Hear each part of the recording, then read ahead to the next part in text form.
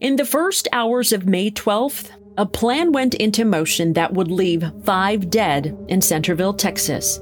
That day, 28 Texas Department of Criminal Justice employees would break or outright ignore security policies, allowing a convicted killer to escape.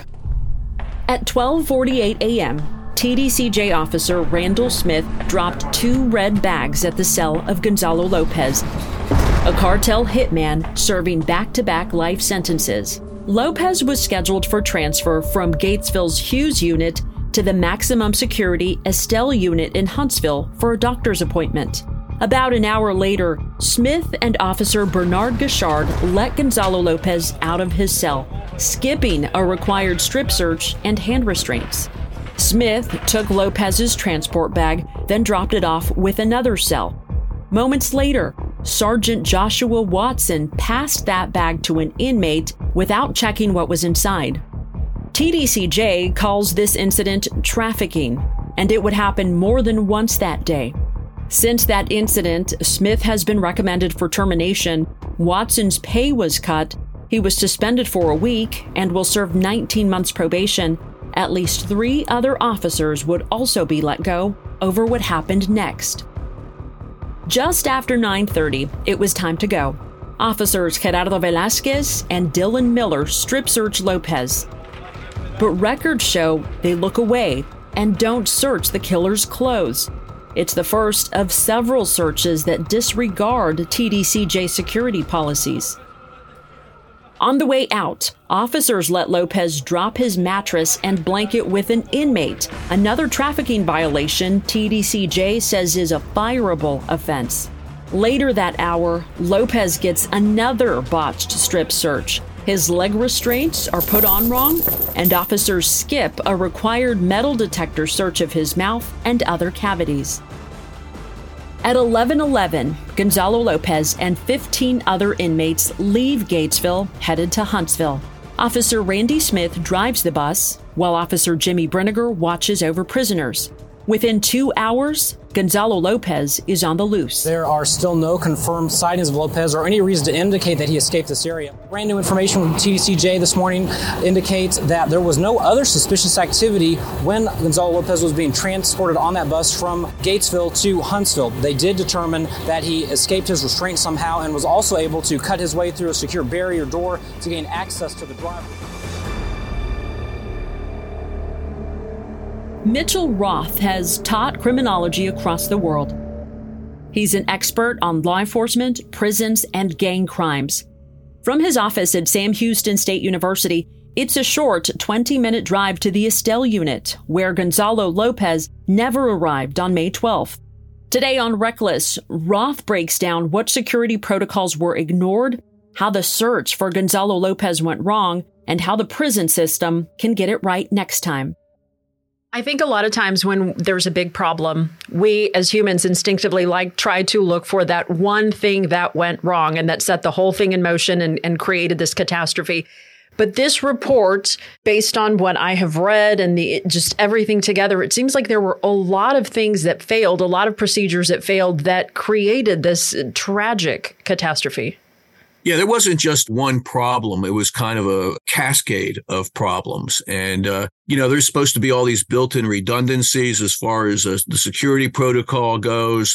If none of them are being followed, then it makes it kind of worthless. The very idea that they were allowed to bring personal items onto the bus without it being searched, and with them being trusted to put the list of what is inside these bags. Also, the whole thing about dressing in whatever clothes they want to wear rather than some type of uniform. Everything that could go wrong went wrong. Perfect storm of mistakes. You really have to look in the beginning of all of this. And the main problem is just not having enough staff, because you can't do all of these tasks with a limited amount of correctional officers. And the Hughes unit is even worse off as far as lacking officers than most of the other units. What are restricted inmates doing being held at this place and being transported with over 40% positions unfilled? So they're being required to do more tasks than they were hired to for their positions. And, it's human nature really sometimes, not to follow through on some of these.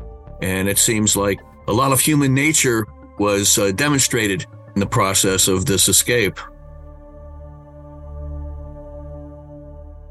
You mentioned the human nature, and I often think about I think, as a society, expect law enforcement officers, correction officers to behave almost as robots. That training is in place, but we are still humans. And even if we don't have enough with this funding and understaffing and things like that, what is it going to take to address this? This is not an overnight solution, unfortunately, and something that seems is only getting worse the longer we let it get as severe as it is. A lot of the suggestions in the reports, I think are very doable, but you have to address the situation of how you're going to retain corrections officers if they can get safer and easier jobs for more money on the outside.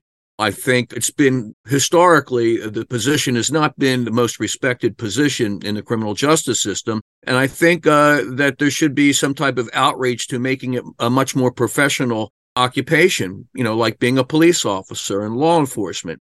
In order to do that, I think they have to do a better job at recruiting. Police departments are constantly going to schools and recruiting criminal justice students and so forth. And I think that wouldn't be a bad idea to do TDCJ, simply for the fact to educate people on, what the job is about and, how important a job it really is. Of course, this case attracted a lot of attention, but as far as what you have seen in the report, are these problems and concerns within TDCJ, are they new, or are they something that is just now getting attention because of the magnitude of this? Well, I think a lot of the issues have been ongoing. I remember doing an interview in 1999 when they had the escape from death row. They've been looking statewide on the chance he's not over there in the wooded area, and their hunt will go on. We haven't lost one yet. 90% of them we catch right on our property. The other 10%, the criminal investigators bring back. And how that changed everything as far as, where prisoners were held and how death row inmates used to be allowed to work in general population. I come from the old school. Death row inmates, in my opinion, should be locked up around the clock, not out in the pod area till 11 o'clock at night. And a lot of it was because guards were taking shortcuts the night before the escape took place.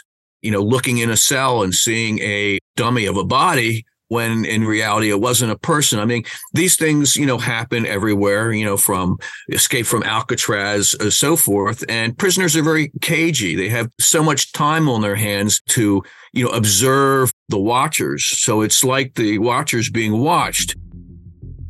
I think one of the things, too, is recognizing that a person that has been caught trying to escape in the past would be somebody you wouldn't want on one of these transports. Evidently, Lopez had on his record that he had tried to escape before. And so not only did they not check him properly, he was, kind of a walking red flag to a great extent. The books, his background. And one of the things I was struck by is he had an hour and a half at sawing at the restricted area to get in there. It makes you wonder, how far away was the officer in the back? I know that there was a lot of commotion going on the bus and that sort of thing. I also think in a situation like this, I'm not real certain, there should be consequences for inmates that are on a bus that take part in helping an inmate escape. There should be something to fear from that. And I don't know what happened to any of the inmates that were on the bus. To their credit, none of them tried to escape along with Lopez, although he offered them the choice. And, I remember reading in the report, one guy said he was thinking of going until he thought, well, he's going to kill the guards. I don't want the needle. And that stopped him from doing that. So there is some rationale among the prisoners. People that end up in prison quite often lack impulse control. In this situation, it demonstrates, too, they're capable of making decisions in their own best interests. That's interesting to say that, because I was wondering, does something like this embolden prisoners who have nothing but time to think about ways, or do they see it as a cautionary tale? I can only get away for so long, but they will eventually catch me. Well, I think it's a little bit of both of those, but also it's like a learning moment. They will probably study, what went wrong, how he was caught. Maybe they'll recognize that it's not a good idea to commit murders when you're in the case of doing this. But it all comes back to, if you have nothing to lose, you're going to take any of these chances, make any of these choices. And so the whole point should be not shipping anybody on these transports that has nothing to lose in an escape attempt. That's basically unleashing a danger onto the whole community.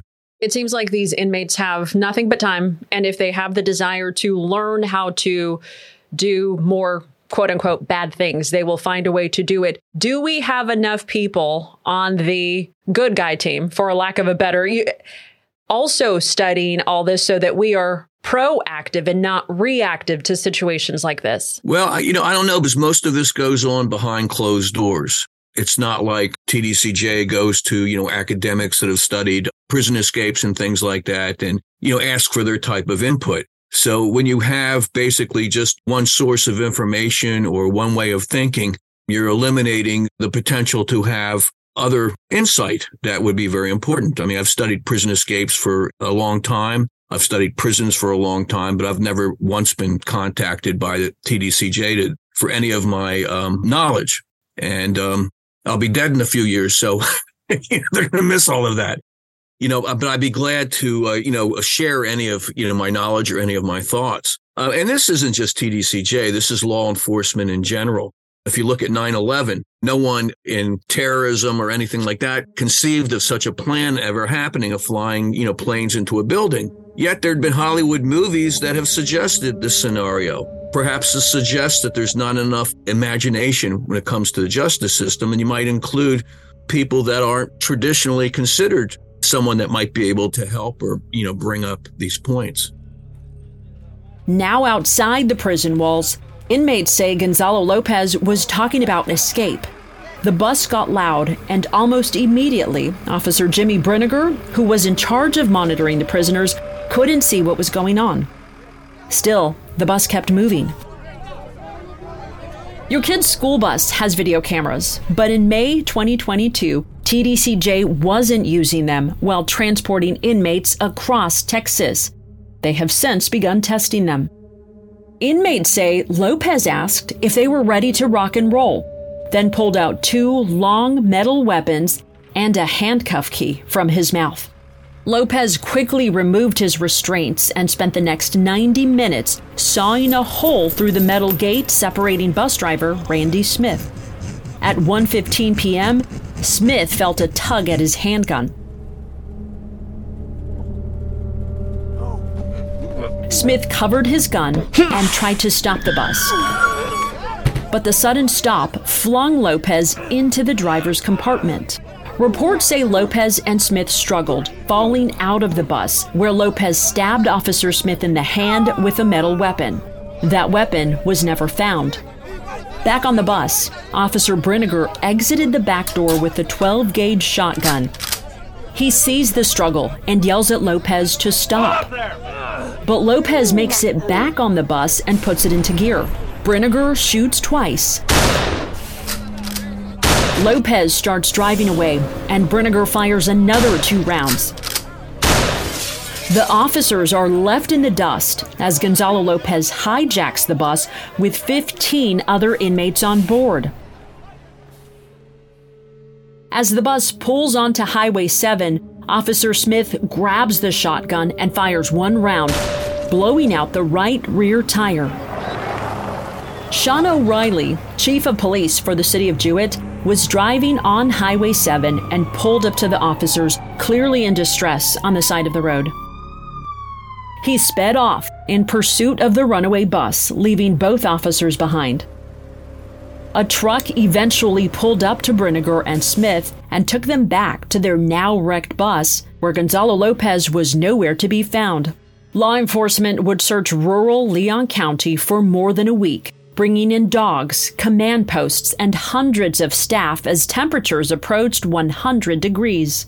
Law enforcement is shifting strategy in their search for Gonzalo Lopez, the inmate who escaped. Survival experts we spoke to said there was almost no way Gonzalo Lopez had survived by hiding in the underbrush. And there is still no signs of capital murderer Gonzalo Lopez. He escaped from a TDC prison. And on May 20th, TDCJ said their search was officially leaving Leon County, focused on new leads across the state. And still no signs of capital murderer Gonzalo Lopez. He escaped a TDCJ prison bus in Leon County. Along with the Texas Department of Criminal Justice, along with other law enforcement agencies looking for him in other areas besides Leon County. But less than 2 weeks later, law enforcement learned of a burglary in the area where Lopez escaped.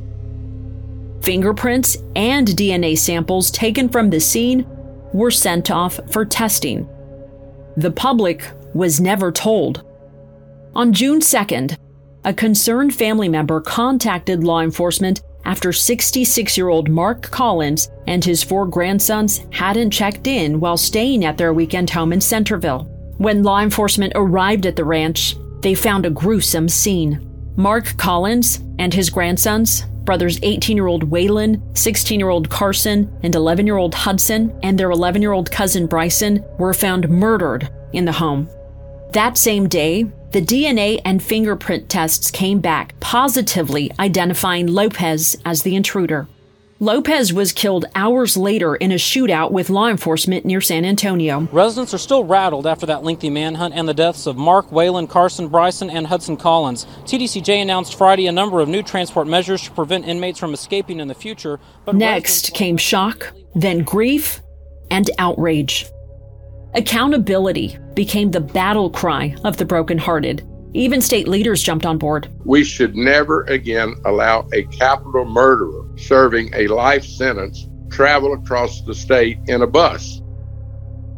There was a failure there. They're not supposed to ever get out of their handcuffs or their shackles. But more than 6 months later, the Centerville community and Collins family say justice has not been served. So based on your knowledge, what you have seen in previous cases, what you've seen in the report, do you anticipate any disciplinary actions? And if so, what would those look like within TDCJ? Well, I expect there will be some disciplinary action, but, then again, it depends on whose, decision is who's going to make this, because, I imagine most of the heavy decision making comes from the top, from Governor Abbott's office. And, you haven't really heard anything from state officials. It's mostly been, within TDCJ. Also, I don't think Department of Public Safety has released their report yet, their findings. And they were involved partially in the search process. And so, you don't know how much they communicate with each other, how much they share, because, there's a certain bit of turf battles that go on between different police departments and correctional offices and that sort of thing. And of course, TDCJ wants to maintain its reputation as a forward-thinking prison system, which it is, highly respected in most cases around the country. So they don't want to put any blemishes on that. To look back at Harry Truman, it's very easy to pass the buck in situations like this. I think what they have to do, though, is look deep inside themselves and figure out, well, how can we have more correctional officers, have a better ratio of prisoners to officers? And this is a problem around the world. It's not just in America, because we, are so keen on locking people up. And the problem is that there are other alternatives to locking up a lot of inmates that, have mental problems and things like that. And, we just have had this love affair with the prison in America for over 100 years. And so, of course, this report has some suggestions on things TDCJ can change. How long, best case scenario, I guess, does it take for TDCJ to implement some of these, all of these, and do they make a difference? Well, I think a lot of it has to do with budget issues. What time of year budget decisions are made, because it's not like they can, put money into things that they don't have. So there's a lot of lobbying that goes on in Austin and getting the money to facilitate change. I think all of these changes that they suggest can be done with the right budgeting, the right manpower. But also, too, there's, a lot of things like using telemedicine more, perhaps not letting prisoners know when the movement of prisoners to a doctor's appointment is going to be, so they can prepare possibly some type of an escape attempt, that sort of thing. That information is supposed to be confidential, but apparently it was leaked in this case and in other cases that they knew which day they were going. Very simple things like, having them not wear boots, having them wear slip-on shoes, having them wear just their boxer shorts when they leave their cell, and given the clothes that they're going to wear. I mean, these are all kind of common sense things. But, another thing that, bears repeating, for a couple of years, these prison transports weren't happening because of COVID. And so perhaps a lot of the training was forgotten by people. They probably weren't considering the challenges in moving prisoners from one part of the prison system to another. How much practice was done ahead of time, because it seems like there's so many security lapses. And the most simple is, a good search and pat down. But I've read that they're going to be doing a lot more work in making correctional officers watch more training films, make supervisors more answerable to, the operations that are conducted under them. Because in this case, a lot of the blame is being heaped on the correctional officers rather than supervisors and others that really, should share the blame at least for, the situation that took place. I mean, it's a blame game. 5 innocent people were, massacred, and it could have been stopped long before it got close to being a reality. You mentioned we were talking about DPS. They're also part of this investigation. Of course, they have also been focused on their investigation and dealing with their reports that they need to do following the shooting in Uvalde. They seem to be dealing with a blemish on their agency, their entire agency, TDCJ as well. How long does it take, do you think, for the public and the nation to see TDCJ as more than just this group of mistakes that led to a tragedy? Well, I think one of the issues here is the reputation Texas as a state has for violent crimes and things like that, and for having a very large prison system that's over the years has been described as very punitive. So you have that it's hard to ever get past all of that. So when people hear, for instance, about a shooting or an escape from a prison in Texas, to them it doesn't sound the same as someone escaping from a prison in Utah or in Massachusetts. There's something about the history of Texas and its law enforcement apparatus and criminal justice system that has a certain mystique to it that you're never going to get rid of. There's so much stereotyping. When you tell someone you're from Texas, they think of people, going to work on a horse and that sort of thing. And they think of the Texas Rangers riding around, solving crimes and this and that on horses. And they don't see the more modern aspects of the criminal justice system at work. It's just hard to change minds because this blemish, as you call it, I think, will stay with the department until the next blemish. I'm sure most people don't even remember the escape from death row in 1999. In reality, there are a few parallels in that they had this massive manhunt and they didn't catch the one person, Martin Garuli, who got over the wire. 2 fishermen found his body in the Trinity River. That's how that came to an end. So in this particular case, murder took place in a shootout. And so the problem with humans in bureaucracies is that change doesn't occur until there's some type of stimulus like this that gets the, public opinion directed in one way or another. This is kind of will stimulate, I think, this change so that this doesn't happen again, or at least for another 20 years. I mean, there's been escapes from transports in other southern states where officers have been killed on the transports. There's been cases where prisoners that were on the bus actually sued the state because they weren't being properly protected when this escape took place. Early on in the investigation, I did some research on similar prison transport escapes around the country, and I was kind of surprised at, variation in what took place, after the escapes. And but it's rare, very rare. And when you have a perfect storm of, malfunction and mistakes, these things happen. Hopefully, I think we as a society want to learn more so that we can do our part. I know I don't work for TDCJ or have that connection, but I think we all strive to improve so that things like this don't happen again. Not so much just for the because it is a horrible thing that, boy, so many times I think many of us, especially in this community, are like, did this actually happen? Because it does seem like just a horror movie from Hollywood. It's easy to blame different parties to this tragedy. And, a lot of it has to do with the search process, how it was conducted, the communication with people in the communities that wasn't being shared. Evidently, people didn't realize there had been a burglary, and then they found out because of DNA and fingerprints that it was Lopez and that he had been in the area. I remember early on talking about it, figuring out after a couple of weeks that he couldn't still be in the area, that he had been long gone. And I was very surprised when it turns out he was there. And, having that much time to search for him, it seems like the search didn't go on for maybe as long as it could have gone on. Really looking at the amount of manpower that was expended on it, the amount of, thermal imaging from helicopters and horses and dogs and different multi-agency search parties, how they didn't catch this guy earlier. But again, if he was wily enough to try and get books on surviving in nature, this guy was the real deal. But the problem, too, is he had nothing to lose, is the bottom line. If it'd been somebody maybe that was due for a release in a couple of years or whatever, perhaps it would have been different. If only one thing were different. It's the same conclusion outside experts drew from the state's response. Just fixing one systemic problem could have kept the Collins family safe. Unfortunately, reports say leaders were too busy trying to juggle other problems. A chaos echoed on the ground in Leon County.